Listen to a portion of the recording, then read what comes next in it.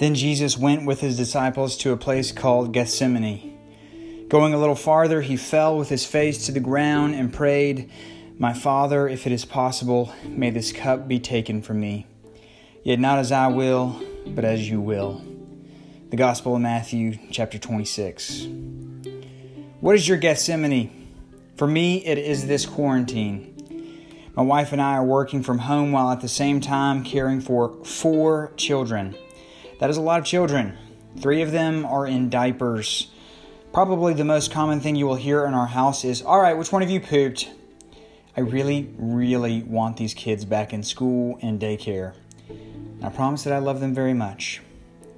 And I really, really want to return to doing life with all our Averett students. I really want to lead worship on a Sunday morning in a sanctuary full of the people I love. And I want to bear hug lots and lots of people. Also, I'm watching the global economy crash and burn and ruminating unpleasant possibilities. A Gethsemane is a place of anxiety where we anticipate great pain. A Gethsemane is a dark garden where choices are made and prayers are prayed. This feels like Gethsemane to me. What choices will I make? What prayers will I pray? In the church calendar, it's Easter, but I have to go back to the cross.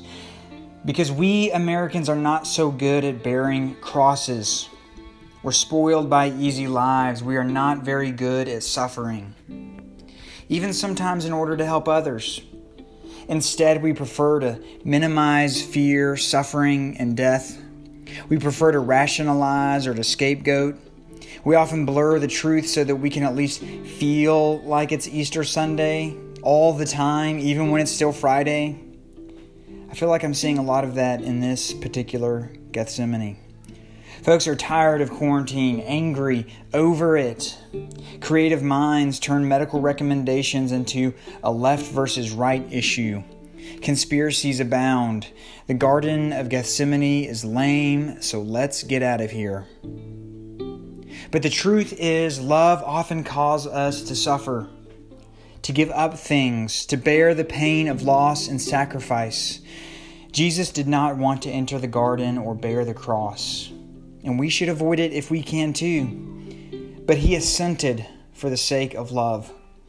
"If it is possible, may this cup be taken from me, yet not as I will, but as you will." He saw this was a cup that could not be taken from him, so he drank it.